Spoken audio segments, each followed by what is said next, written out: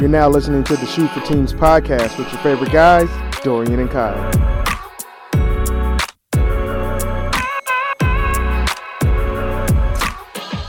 So welcome back, ladies and gentlemen, to another episode of the Shoot for Teams podcast presented by the Hardwood brand. It's your main man, D Hill, the gift card bandit. And your boy, Old Man Ross, is back. Sweatsuits and fly kicks, of course. So today we got legendary LA hoop superstar, one of the most ridiculous athletes and genuine people that we've ever met.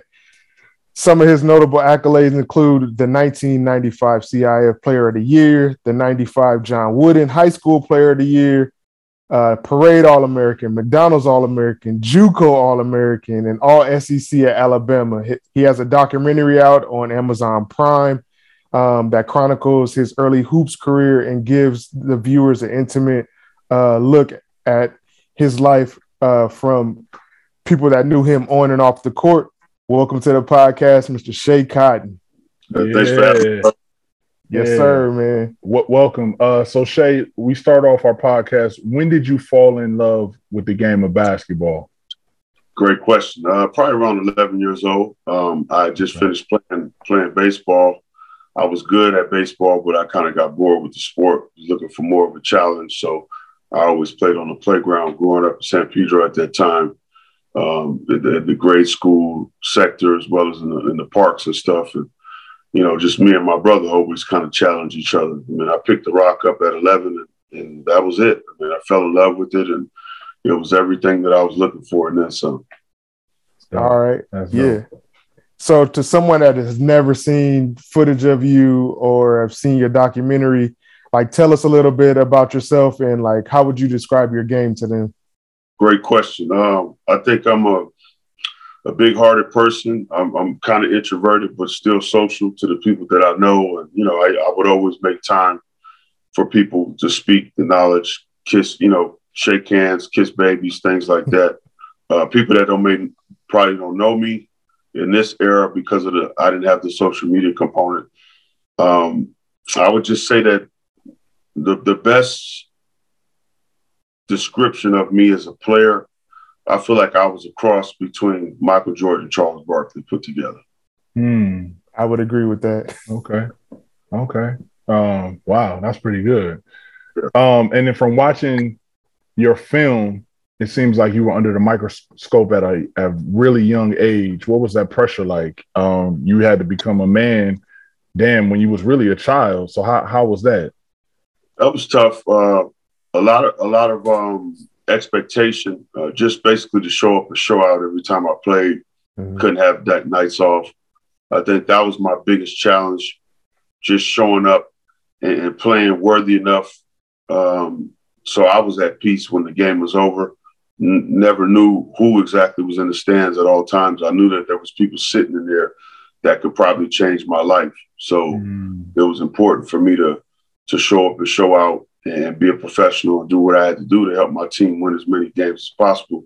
And that was my biggest goal. You know, I love to win. I love to pass. As much as I scored the ball, I felt like I loved to pass even more. So anytime I had a chance to hit you with a no look like Magic used to do or throw a nice shovel pass to a big for you know, a dunk or something, I would get more hyped about that than me scoring the ball myself. So a lot of things like that people don't really know because they watch me score the ball so easy because all the work I put in.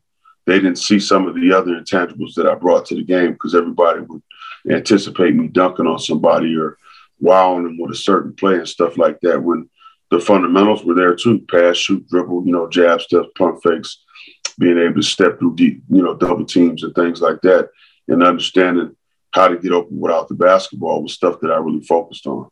Nice. So, would you say, Schea, that was what was your favorite part of the game? Was it passing? Would you say that?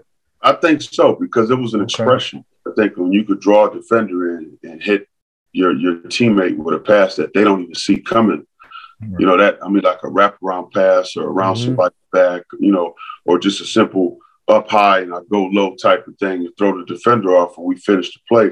You know, the simple plays, they work all day long. Everybody's caught up in fancy plays, fancy dribbling these days, but the game is simple. We just make it hard.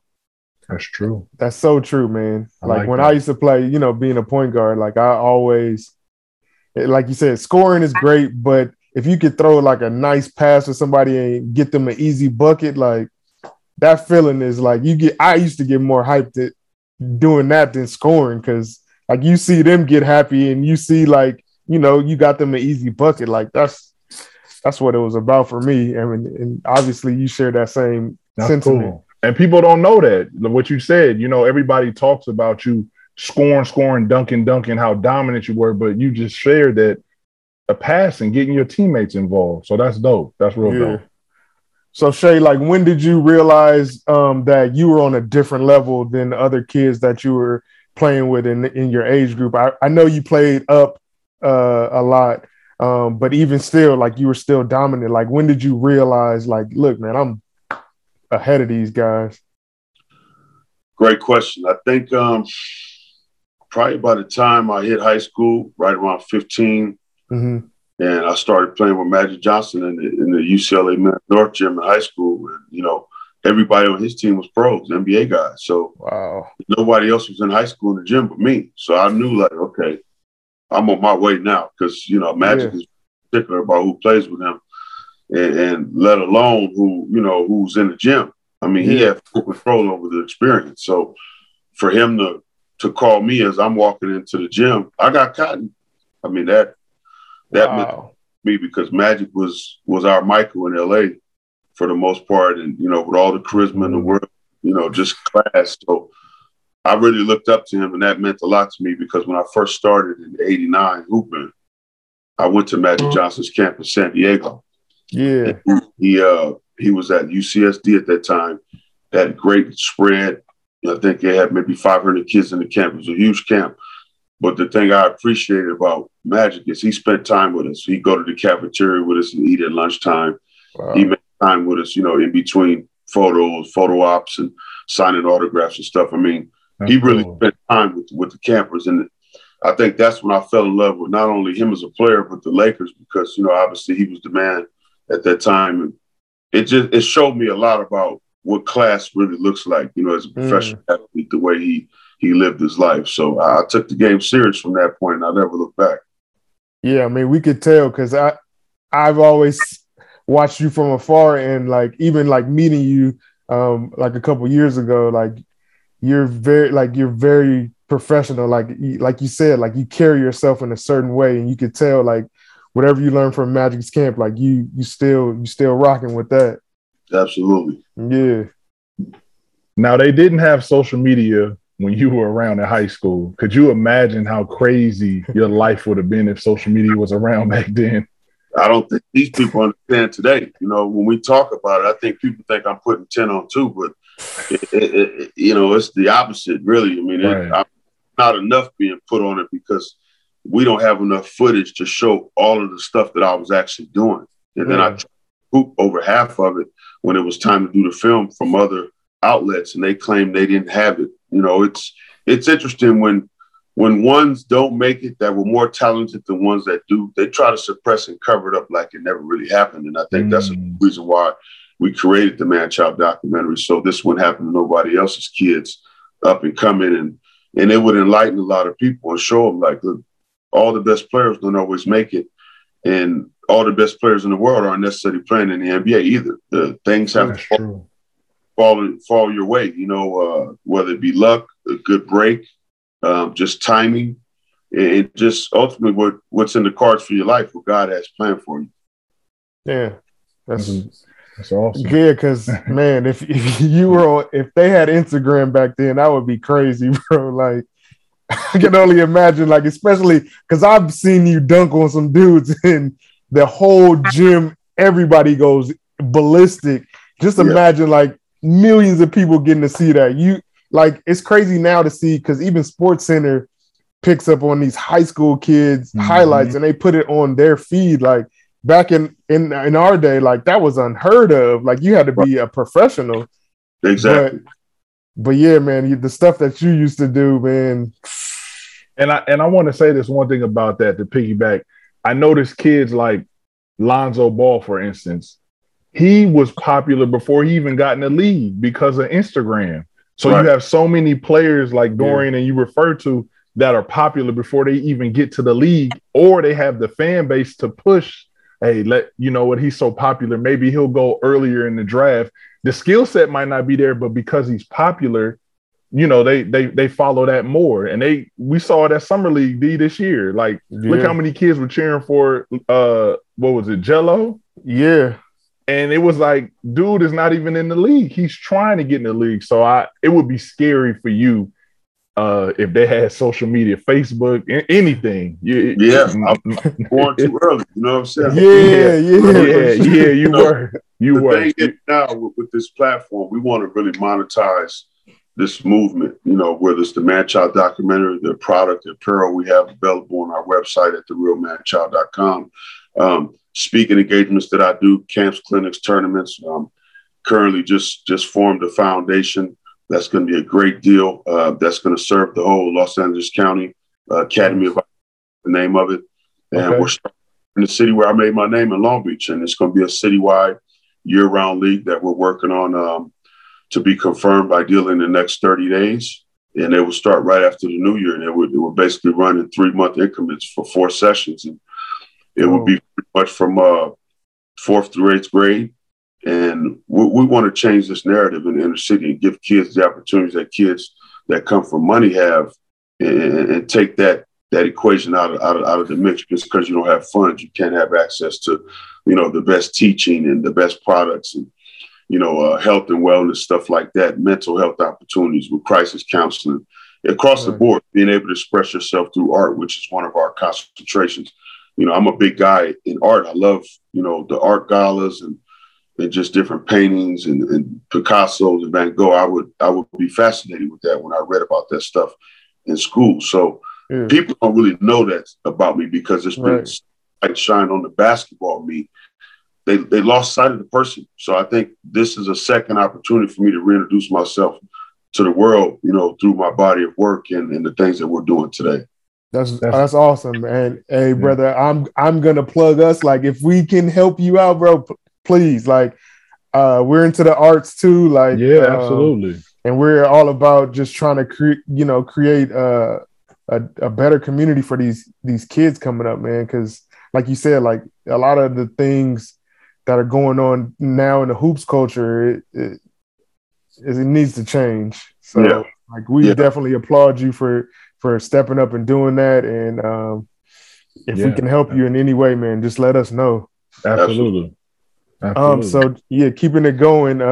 So being a top player in your class, like, I know that had to be like awesome to get that recognition, but also stressful at the same time. Like, how did you deal with that? Like, that constant having to be on all the time? Well, I guess I was always looking for that next challenge. Growing up, my father and my mother taught me and my brother just the value of work ethic and accountability, you know, being people of integrity, having a strong faith in God, and just letting your actions speak, you know, rather than being a talker, be a doer.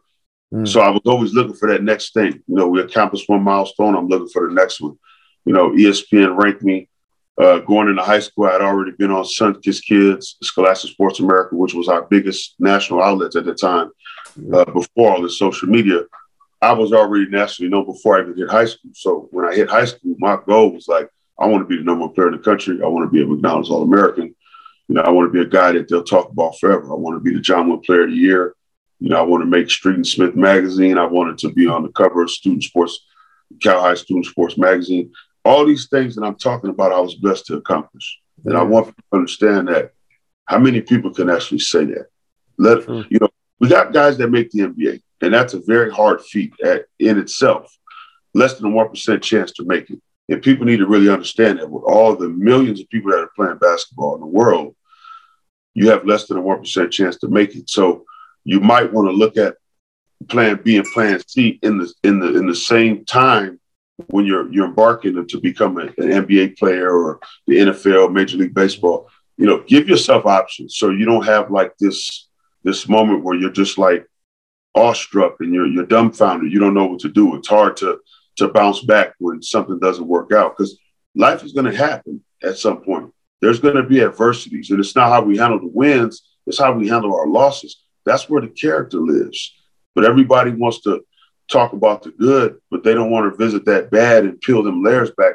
But that's where the growth and the insight lies, man. And I live in that space because my life is not what I thought it would be today, but I feel in my heart of hearts, God has me where I'm supposed to be at. And it's having peace with that and building, moving forward and having dreams, you know, and really investing in those dreams. As long as we are alive, that means we still have work to do. And if you're still dreaming and you got something burning in your heart, you need to exercise it. Yo, I love that, bro. That's awesome. what it is, bro. That is awesome. If we had to end the podcast now, I was gonna say, man, you just ended it right there. You hit me, brother. No, you hit it right on the head. I mean, damn, for real, for real. I was gonna ask you, but you kind of mentioned earlier who you modeled your game after, but you had mentioned Mike and Charles. Is there anybody else that you kind of looked up to or you modeled your game after, or it would be those two individuals? Early on when I hooped, I'm going to tell you who I really liked in high school. When I was a kid, in my adolescence, I used to watch Ed O'Bannon a lot. Ed was special, man. I thought he was one of the best players in the country, played the Dapper Dan Classic, McDonald's All-American. I felt what he did in high school, I mean, college was nothing compared to what he was doing in high school. And beyond that, just the way he played the game at that time. He was aggressive. He had a nice flow to his game. He was athletic. He played hard. So he had all those intangibles. And I used to work out with him all the time. Him and his brother Charles, my brother James, DeAndre Austin, Avondre Jones. I mean, these were some of the top players in Southern California at the time. They're all in high school now. I'm in middle school. Wow. I was in middle school. I think I might have been in 6th grade, 7th grade at that time. And these guys are like juniors and seniors in high school. So that's crazy. I got a chance to learn early, like take the game serious, tempo, intensity, consistency, showing up, coming early, staying late, really adapting to those things, those intangibles to make you the best that you can be, not just in sport, but in life. I took that into everything that I do now today. And I think that's what makes a difference. The people that are willing to come early, stay late consistently, no matter how you feel and no matter what's going on around you, you're locked and loaded every time. It's like when I wake up, every time God opened my eyes, it's time to wake up, get to it. No excuses. Everybody has 24 hours in a day. What separates two people is how they spend it. Yep. Man. You need to be a motivational speaker. Open up. Well, we're working on that, man. They got to cut the check. I've had a lot of experience. You know what I mean? Yeah, bro, you got it, man. You definitely got it, man. We're going to make sure all the kids, for real. I mean, we still got some other questions, and we'll let you talk more about what you referred to earlier. But, man, you got it for real. There's a reason. There's a reason. It definitely is. That's evident right now, man. Like, I've seen some clips of you, but, like, just talking to you one-on-one, and like here today, like you can see it, man. Like it's the reason why you where you are right now, man. Mm-hmm. Yep. And I've embraced my purpose. It's like the hardest thing sometimes when things don't work out and you put your goals, your aspirations up, and you saying to yourself, why I didn't get there? What did I do not to get there? Like in those feelings, that disappointment, if you have something burning inside, it can drive you to do things beyond your wildest dreams because of the lack thereof. That feeling alone. If you're a dog by nature, it's going to come out in different ways. It doesn't have to just be in sport.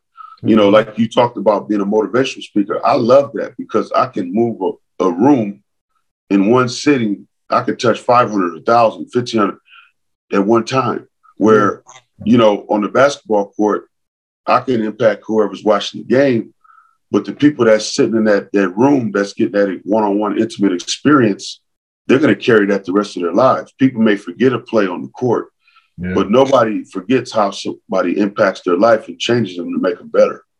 Yeah, man. I'm blown away, bro.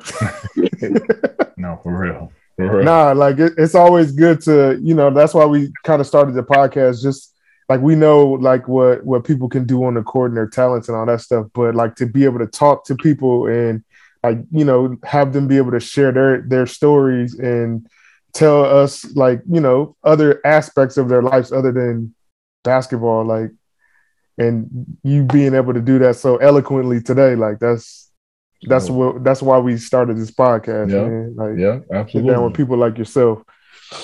But to get back on the hoops side of it, so like, who was like one of the best players that you ever went up against? I know you say you played with Magic when you were young, and that's, to me, that would be top of the list. But I mean, you got a chance to play with a lot of players. So like, who was one of the best players you ever played against? I played against a lot of guys. I mean, Jimmy Jackson, Eddie Jones. These guys, I played against them in their prime when I was in high school. And I was going at them too, by the way. But I would have Kobe Bryant for sure. Rest in peace. He's the only guy that I played against, with the exception of probably Metta World Peace, that matched my fervor that I brought to the game. And I think it's just unfortunate, man. When he passed, it was unreal. I got the information when I was in church. It hit me, like a part of me died too, because it's like a blood brother to me. This basketball brotherhood. There's nothing like it, because you fight wars together. You guys go through training. You do, preseason conditioning and all these different tournaments and camps. You face each other. You develop bonds whether you grow up on the same coast or not. And it was like an unspoken respect that we had for each other after we played one another. He was, I think, a rising senior. I was finishing my sophomore year in high school. We just won a state title. I was a state player of the year, CIF player of the year that year. And I was on a cloud. And I heard about Kobe, wasn't really familiar with him because he was just coming onto the scene.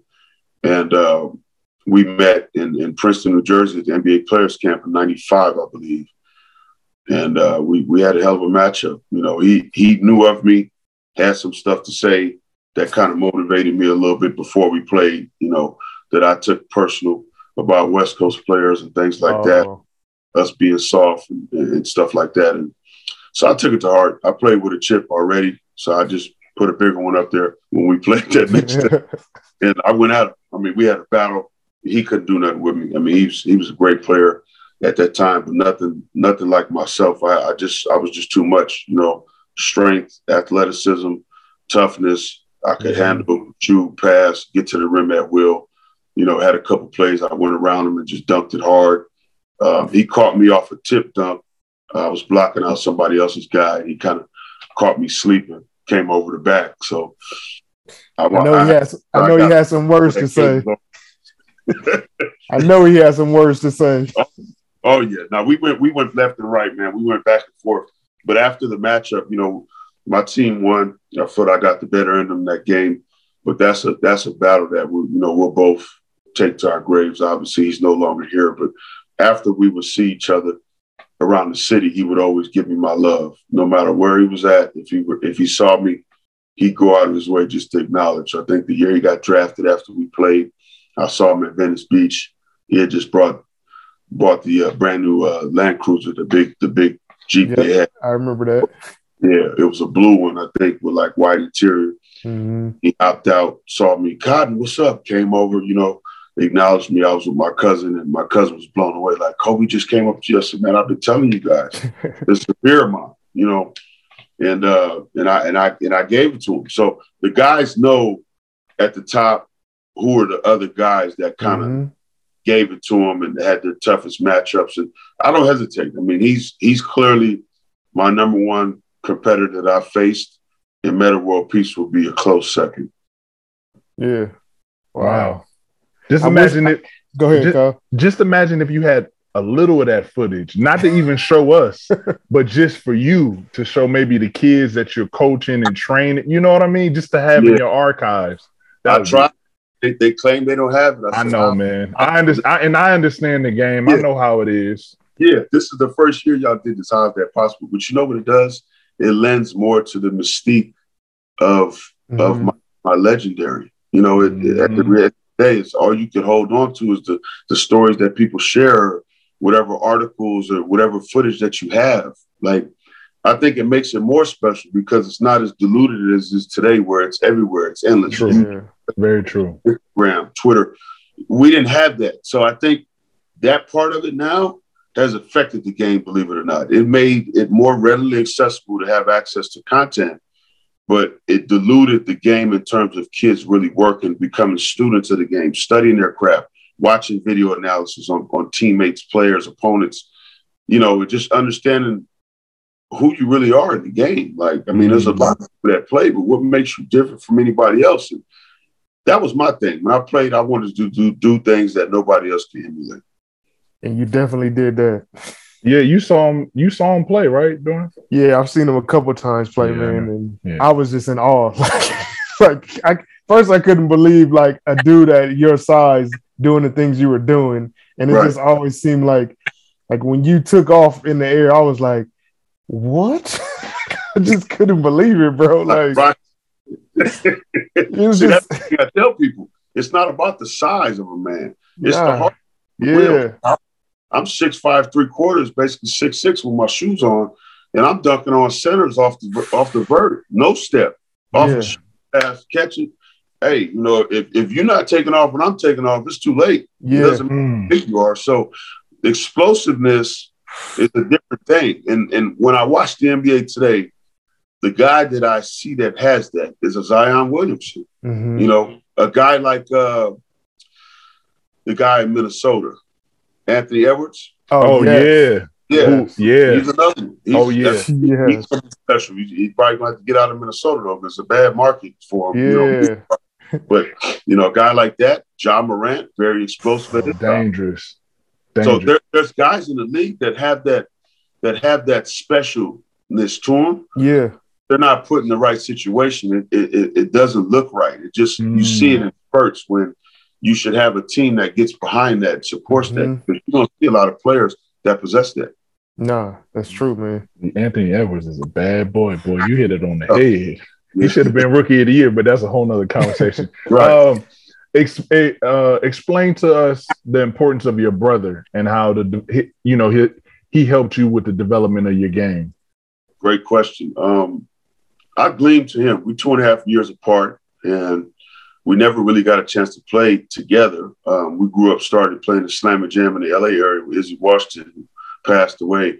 I would always play up with his peers and then play down with my team too. So whenever I was available, when we didn't have games, I played with my brother's crew, and they were always 2-3 years older. So I was thrown into the fire from young. And I think playing with him, training with him, we'd come home, we'd shoot in the backyard. We had a court we built, a little court that we had, and we'd shoot nonstop. We'd play one-on-one. He'd beat me up constantly, and I'd get tired of it. And I said, man, I'm going to get stronger. You ain't going to keep pushing me around. You're going to feel my strength too. So I was driven to get stronger. I was taking my aminos. I was taking my protein shakes, eating as much as I could, getting the proper rest, icing my body, stretching, watching all the film. I mean, I absorbed the game. It wasn't just I'm out here playing, running up and down the court. People watch the footage. You got to really take a look at what I was doing. I was maximizing space. I wasn't wasting energy. Like, I wanted to really be a guy that my team could look to when it was time to make something happen. They knew they could give me the ball, and I wasn't going to be scared, and I would come through consistently. And I think there's something to be said for that, because you don't see a lot of guys that possess that today. I see a lot of this, but this is what you look for as a professional. And the guys that possess that are the ones that get paid the most. Yeah. Wow. That's crazy, man. I was going to ask him about a few players that are still getting paid that are like this, but I'll let it be. I'll leave it alone. They got the right agent. Exactly. Because we seen a couple bags being thrown. I'm like, dang. Yeah. Okay. No, that's one thing I would say about your game, Schea. It was always, you were always the same, like you said. Like, it was always going to be steady. Like, you knew what you was going to get. Like, when we came to see you play, or like as your teammates, they knew what they were going to get. Like, they knew that you was never going to stop. Like, you was going to give your 110% all the time, and that was apparent just watching you play, man. So that's kudos to you for that, because there's not many players in today's game that have that drive to keep at that steady pace. Like you said, there's always these ebbs and flows in their game. And why do you think that is? Man, I don't know. I mean, people just don't have they're there. They're getting. I mean, for me personally, I think all of these off the court things and their how much money they're getting paid. I think the It money kind of has a lot to do with it. it kind of messes with their motivation a little bit. I think that personally, it's like I think a lot of it, to piggyback off Dorian Shea, the money, and this is a prime example. Even in the NFL, they give these guys, the quarterbacks especially, they gave Patrick Mahomes $500 million, and he hasn't been playing as well as he was before. Look at Josh Allen. He's starting to get it together. But Tannehill, all these dudes that just got paid a lot of money, they're comfortable now, especially if they got a good guaranteed and a good agent. Like you said, a lot of them are kind of coasting. Lamar Jackson is playing very well, but yeah, he doesn't have a guaranteed contract yet. So he has to play for something. Not to say that he wouldn't play. I don't know the man personally, but I'm just giving an example to piggyback off Dorian. Right. You know, that makes perfect sense, and that's unfortunate because I think the game is being deprived, the fans are being deprived. I think these players are depriving themselves of the potential of what they could actually become. Exactly. When you're doing it just for this, it's short lived. Yeah. I mean, money come and go, man, but legends are forever. So yeah, if you're willing to lay it on the line every night, you'd be surprised what you can do, or what you can accomplish. I mean, I look at a guy like Allen Iverson, that was very 6 feet tall. He was one of the toughest guys, pound for pound, in the NBA when there was no slouch in the league, and it was not as technical as it is today. It was a lot more physical. So yeah, it was a lot tougher to do what he was doing at that time. And I don't know if people realize that, considering how big he was. I mean, he was 6'1", 180. Yeah, he was a little dude, man. Yeah, you saw what he did to Jordan at the top of the key. Like, he was fearless. So, I mean, I got a lot of respect for guys that maybe aren't as big, whose game plays big, and they got huge hearts. They're just such competitors. I consider it like a lion heart. That's how I played. I didn't care about who was on the other side. When the ball went up, the jitters go out, it's time to go to work. And, that started from young. My father had me and my brother doing construction at 10, 11 years old. Wow. He ever teaching us the value of hard work and the gift of our blessing.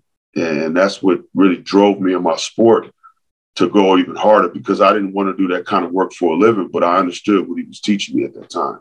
Wow. And I think that was very important, because and also, like, a lot of these kids nowadays, I feel like they've been coddled so much at such an early age, like with the AAU and all this stuff, and they didn't have to do manual labor, or they don't know what that life is like. So they think that this life from this AAU, they're getting shoes, they're getting all this stuff all the way up until they possibly get drafted. Like, they've never experienced what it's like to be in this real world. So they're like, I don't know, like, they don't have the drive, like, or the hunger that you play with. Like, some guys, I'm not saying that all players in the league are now, but a lot of guys lack that hunger that you and many other players in the past played with, because, like, you weren't getting 15 million coming out of college, like, straight out the draft in your rookie contract. Like, no, you was getting like 3 million at the max. Right. Yeah.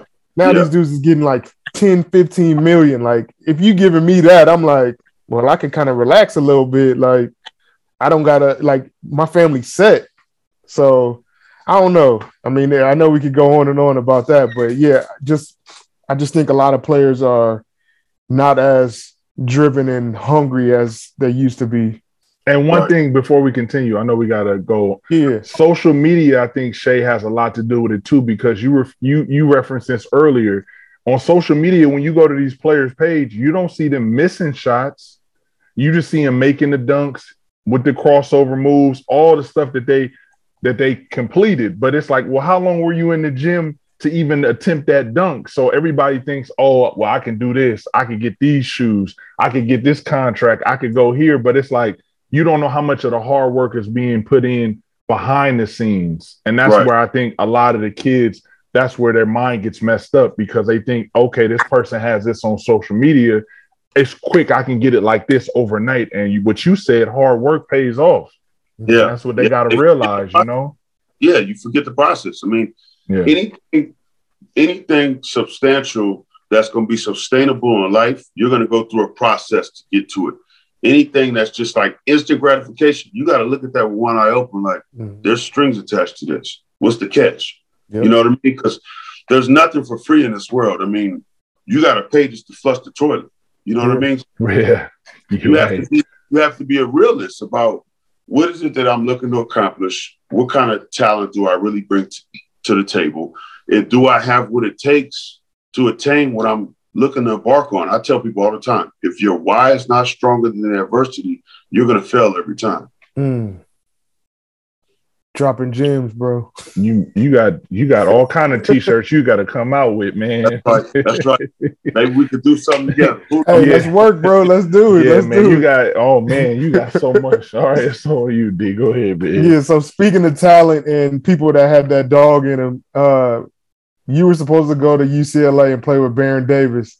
Do you ever like think about what that could have been and like all that you guys could have accomplished there?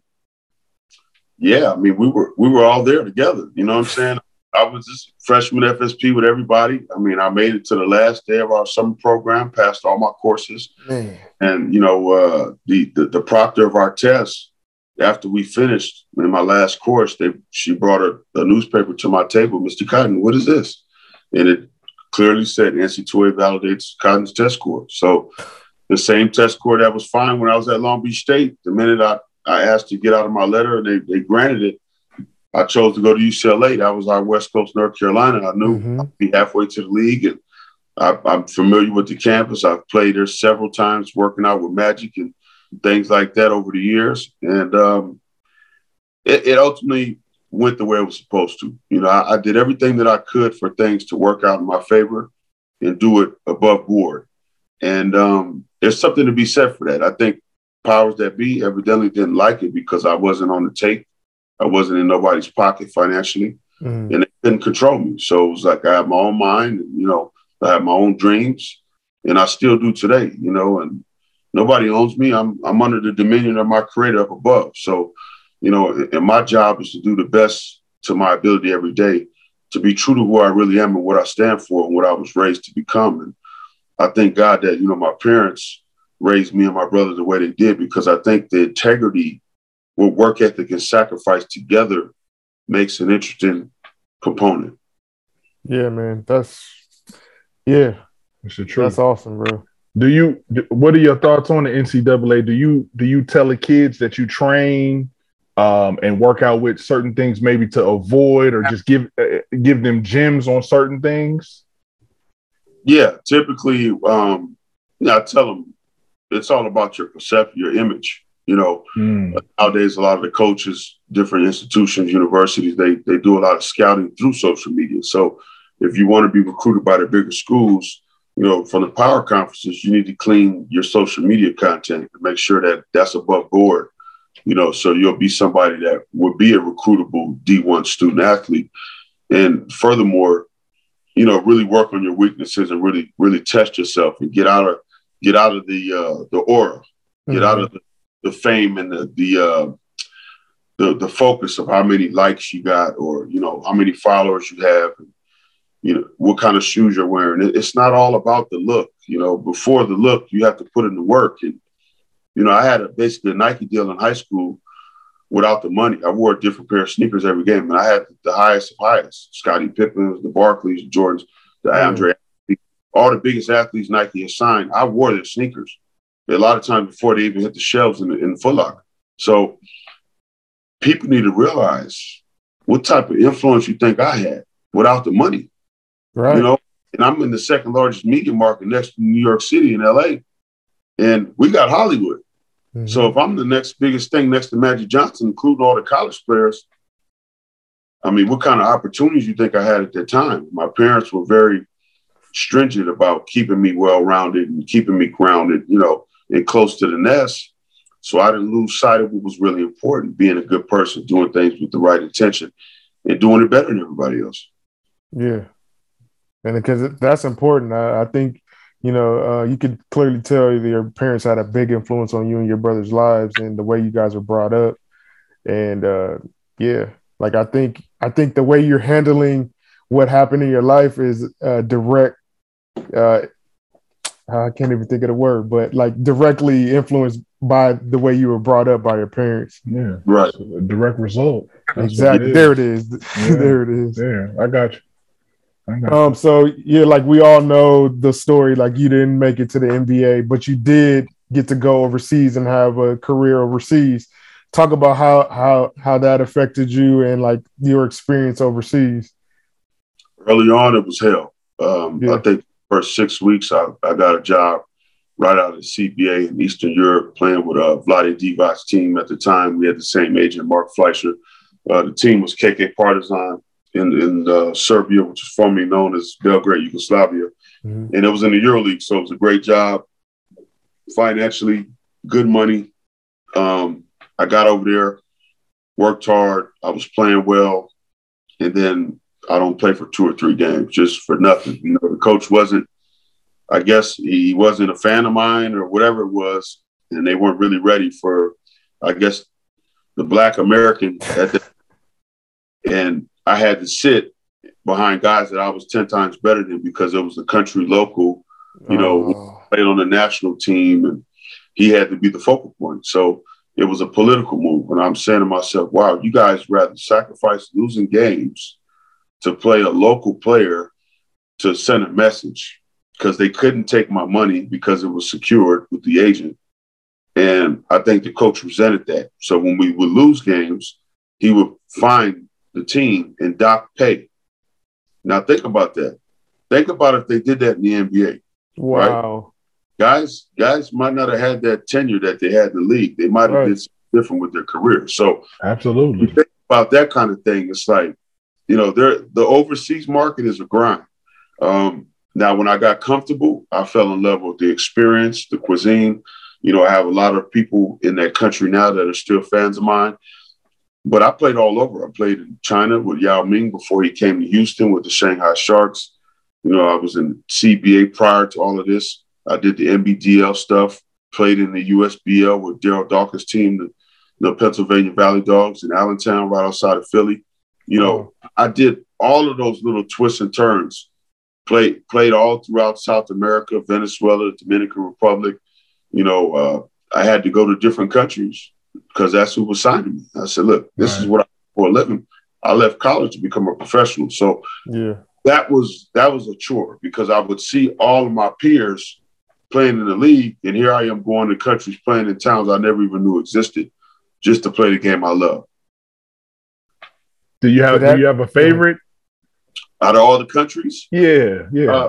I'd probably say Venezuela because of the weather, you know. Okay. Women pretty attractive and the food was pretty good. And, that always helps. yeah. Especially coming from here, the weather, the climate was nice. So that was a good adjustment. But I think from a basketball standpoint, playing in Serbia was probably the closest thing to being here, because they're some of the tougher Europeans. So I would get that matchup that I was looking for, you know, in practice and in the games and stuff. But it was easy, man. I mean, I played Maccabi Tel Aviv when I was there, and I had, in like 10 minutes, I had I think it was 16 and 8.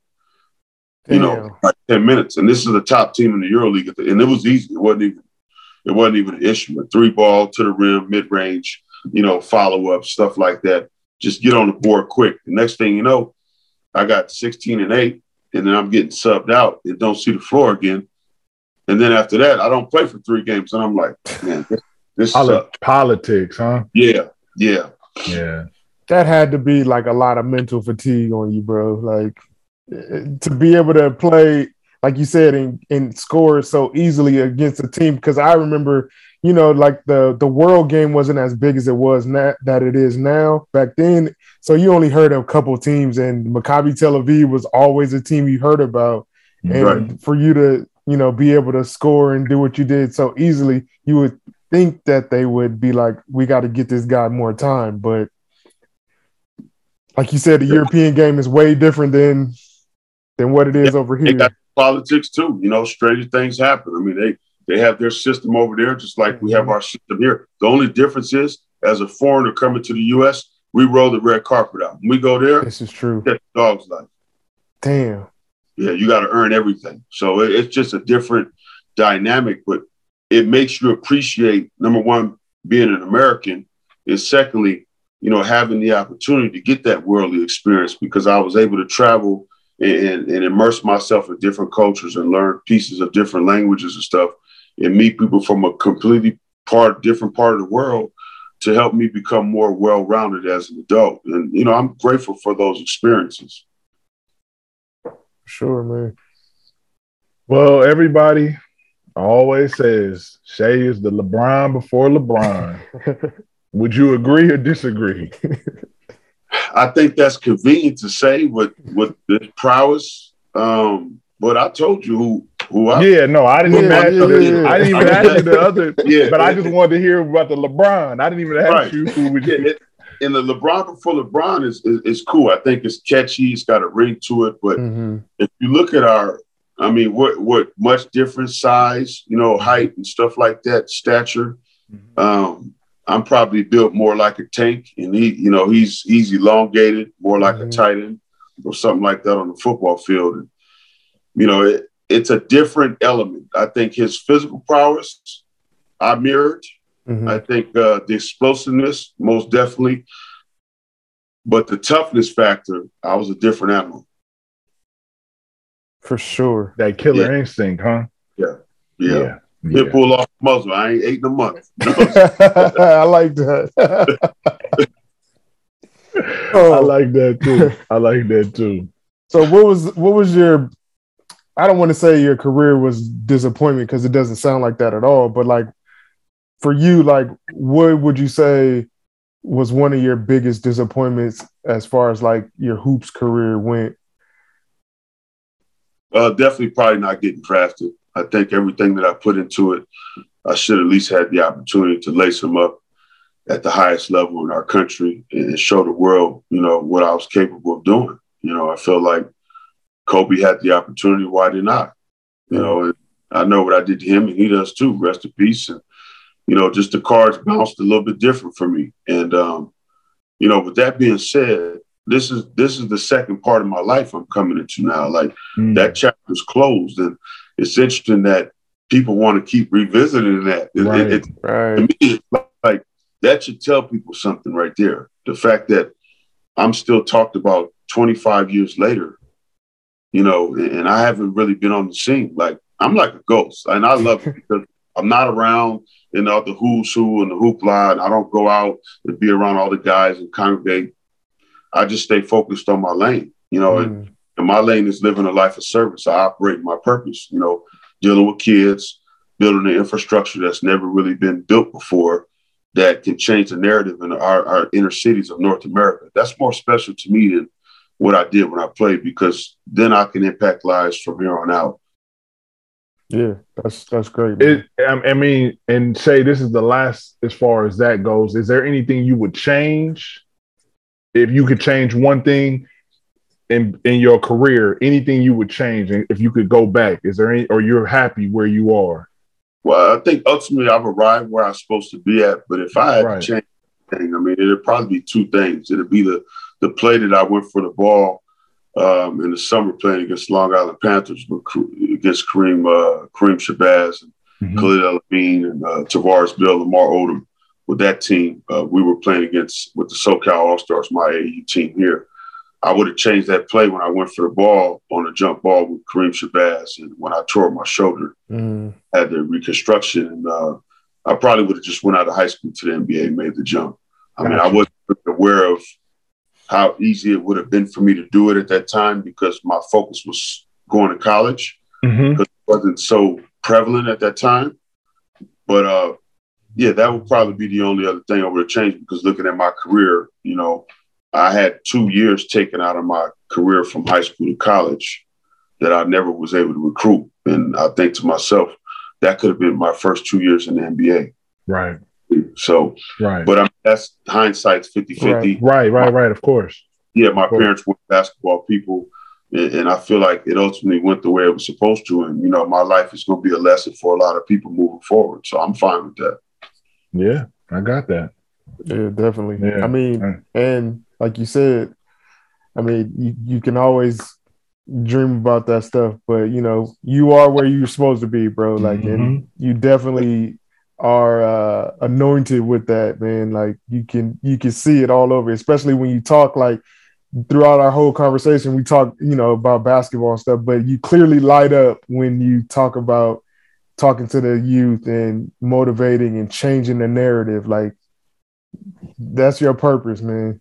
Absolutely. I mean, think about it. Like we got kids in the inner city right now that all have talent.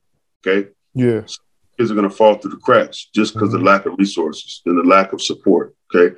So if that's something that I can change on my watch, I'm going to do it. And it's not even a question. I mean, and I'm getting to the belly. I mean, I just had a meeting in the Nickerson Gardens with their people about bringing a basketball program in for the kids and building that infrastructure, giving kids opportunities to take field trips to different colleges and be able to, you know, get on a plane and go to Vegas and play in the AAU tournament and go to Phoenix and play in the AAU tournament when they've never even probably been past the 110 freeway. Right. You know, this kind of thing is a big deal because it goes beyond basketball. We're talking about life skills now. We're talking about mental health, okay, you know, financial literacy, things that could really help mold people to be better. This is what this is about. You know, this engine that I'm creating with our board has never really been done before. I mean, I'm going to take the financial component out of the way and put the resources in place for the kids and let the cream rise to the top. I mean, that's basically what the kids need. They need the support, they need the resources, and they need to be inspired to do better, to do different. Yeah, for sure. So like what advice would you give like to say like you like in your program there's a kid that's like just like a little phenom. Like what advice would you give him going forward? Or her. Or yes, or her. And girls can go too. I am sorry. It's okay. Yes. It's all right. It's all right. No. What yes. What advice would you give them moving forward in their hoops career? I would tell them to stay humble, stay hungry, and sacrifice more than you succeed. That's another shirt, by the way. Yeah, it is. It is. Something we got to do something. Man. Oh, man. I love that though. That you got to sacrifice more than you succeed. That says it all right there, man. Because I think a lot of kids nowadays they don't know what sacrifice is because everything's being handed to them. Right. And yeah, if more kids could learn that sacrifice, it'd be better for the game for sure. Absolutely. And I think it'll be a better America because then they can give back more to the youth coming up. You know, it's each one teach one. So when you get to that, you got to look back and see who's close, you know, who's got the ability to get up there too. You got to extend the hand. It isn't just about you getting there and, okay, everybody else got to figure it out. Nobody told me how to do it. I had to do it on my own. That mentality is not going to get you far in life. You know, and I'm glad I don't have that kind of heart. You know, even when I hooped, I was at the top. I always made time for people. And I think that's something that I don't never want to get away from because we can always make money, but you can't make more time. Nice. That's true. Another shirt. Look at that. We got about 5 shirts. Okay, so Schea, it took a couple years. You finally released the documentary Man Child, which we both watched. Was excellent on Amazon Prime. Just explain the process and why it was important to talk about your life in the early days. The process was it was grueling. Early on, I was approached about it. I wasn't ready because I was still playing. Approaching right around 28, 29 years old. By the time I hit 30, I was ready. My daughter was being conceived, Chloe. She's 13 now. So I wanted to be around for her growth and adolescence. And the timing was just right. I was retiring. The reason why we wanted to do the documentary is because there was a lot of things in my career that I wasn't really settled with.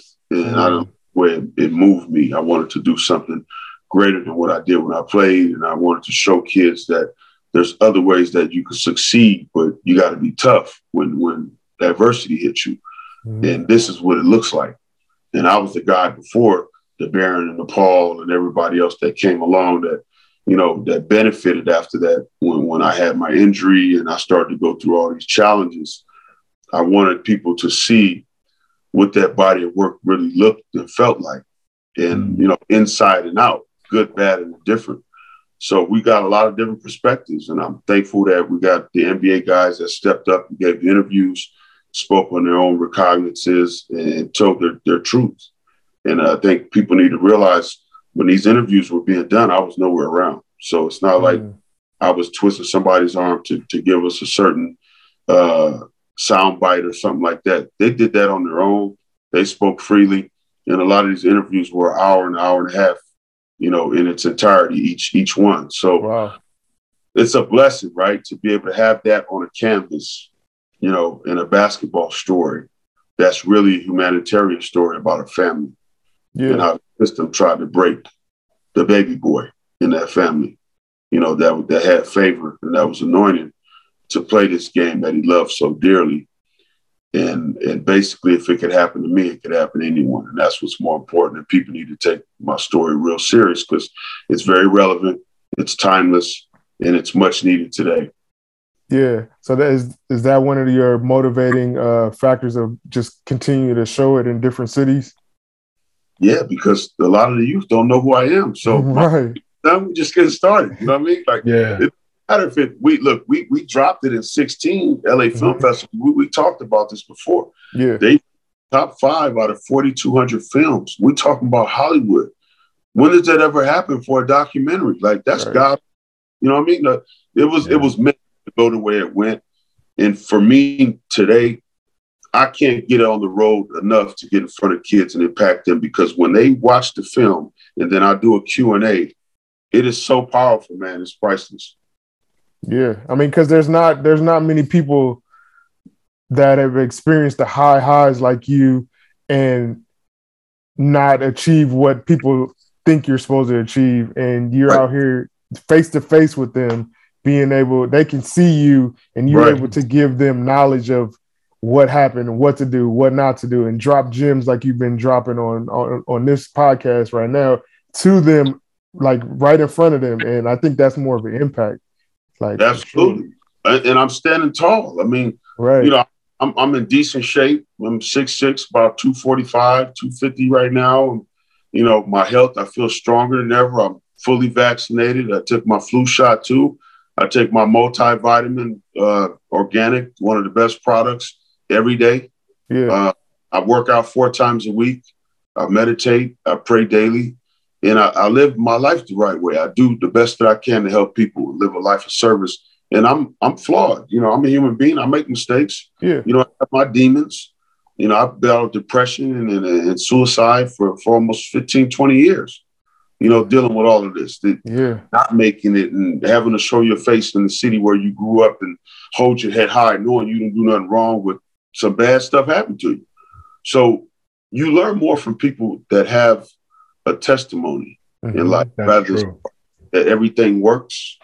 How can you really grow? What can I glean to from that? Oh, it all worked for you. Well, I've been through hell, so you got to get out the way. Let me find somebody that's real, that's really been through life, because life is adversity. Yeah. And we don't know when it's going to hit and how it's going to hit. But when you handle it, it's how you go through it that separates people. A lot of people make excuses. A lot of people duck. But the ones that can meet it head on and deal with it and find the lesson and be better from it, those are the ones that go further in life. Yeah, man. I think with your documentary, that was the thing that, like, toward the end of it, like, that was the thing that hurt me, like, watching you, like, is like you saying, like, that you had to come back to LA and you had to hold your head high knowing that you were hurting on the inside. Like, that had to be crazy, man. Like, you were here, and everybody, like, anytime anybody mentioned Schea Cotton, we didn't even have to say their last name. We knew, like, if you said Schea, we automatically knew who you was talking about. And, like, just for the system not to, do what it did, like, that was hurtful for me, man. Yeah, travesty. I mean, the system failed me. I passed the test. I had the grades to get in. I was recruited by every school in the country you could think of. I was the only player at that time to be recruited 4 different times. Wow. So I took 4 different experiences as far as the recruiting was concerned. I mean, I had Syracuse, I had UConn, I had UNLV, SC, UCLA, Georgia Tech, NC State, Alabama. You know, every school that you see on television was pretty much recruiting me, with the exception of like a Duke, because I wasn't a Duke guy. So that didn't bother me. Like North Carolina. I hate Duke. You know, you know. Damn. But and Schea, just to piggyback, but people don't realize what Dorian and you said, the depression that can cause someone, because when you're on top and you're the man or the woman, everybody's around. But then when it doesn't work out, who's around? Who are the family members or the friends that are still there? That's what people don't realize. It's like, damn, do you have anybody in your corner now? So that's amazing that you can talk to these kids and let them know, hey, and there's a reason why you went through that.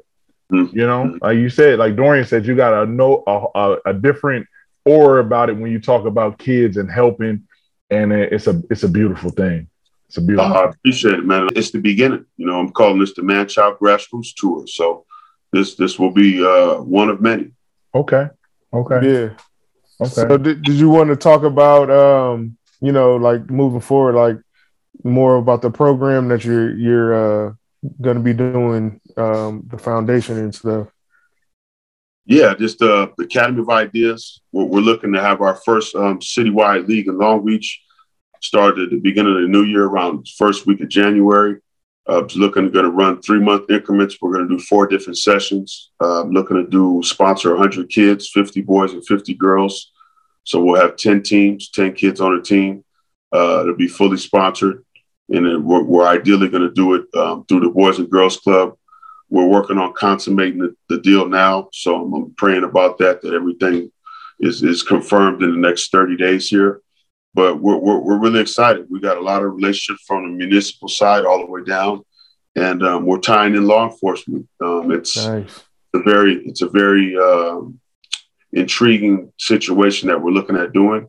We want to build the community relations with the law enforcement and curb a lot of this killing and this senseless violence and this disconnect with our community with law enforcement. That's important, man. That's definitely important.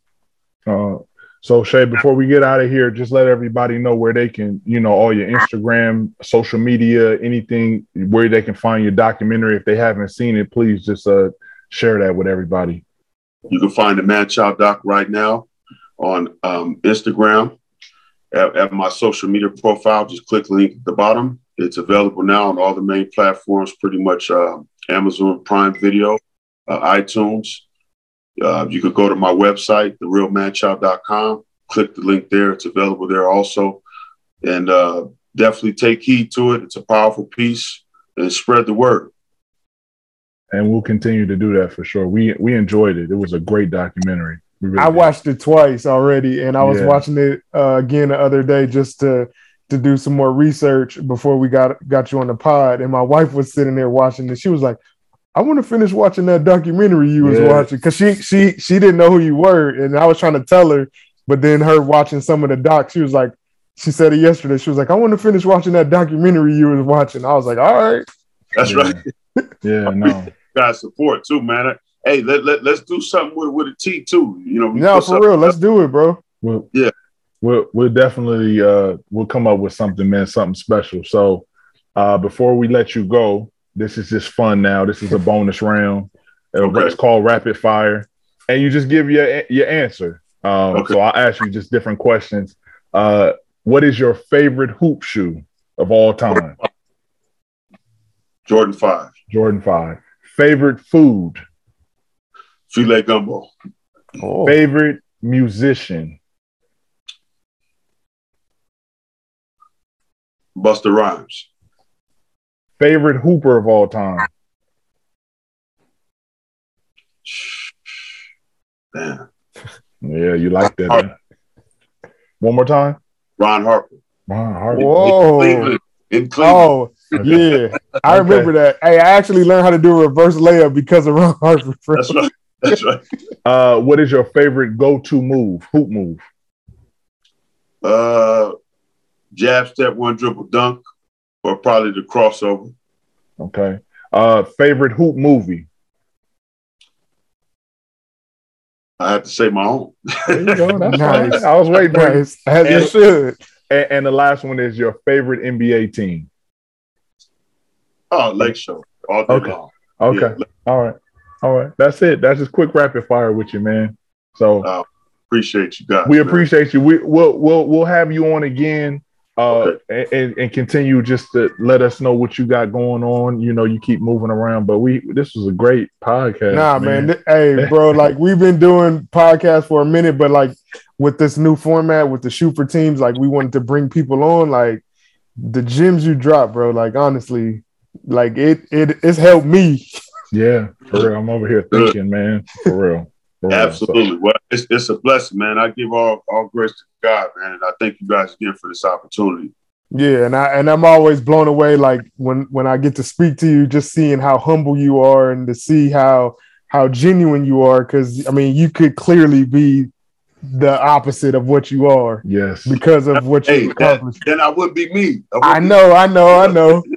Yeah. But because I will tell my dad. I told him. I think I remember. I didn't remember when we met, but I remember after telling my dad, like, Dad, we met Schea Cotton. He was like, Schea Cotton? Mm-hmm. I was like, yeah. I was like, he is so cool. I was like, he was like one of the coolest people like I've met. Like you was just so like down to earth and like easy to talk to, and like you always showed love every time we see you anywhere. So. Like we were on cloud 9 the rest of the day. We had hopped around for All-Star. And we was like, there's so-and-so. Man, we met Schea Cotton. We just sat the whole day. So we appreciate that, man. But we will like, I don't know how you want to do it. Like we can set up a time to where if you want to like collab on some ideas and we can brainstorm and we can come up with like a whole like a capsule for you. And absolutely. Yeah, let me know what works. AM times is always better for me. Okay. During the week, the weekends are a little tougher, so let's figure something out. We'll get to it. Yeah, let's do it, bro. For sure. Okay. Let's work. Sure. We appreciate you. Thank you so much for being on here. Likewise. Have a good day. You too. We're gonna sign off. Your boy, Old Man Ross, sweatsuits and fly kicks. Spread love and not hate. It's your boy D Hill, the Gift Card Bandit. Get in the gym, shoot some jumpers, at least about 8. Peace. All right. Peace.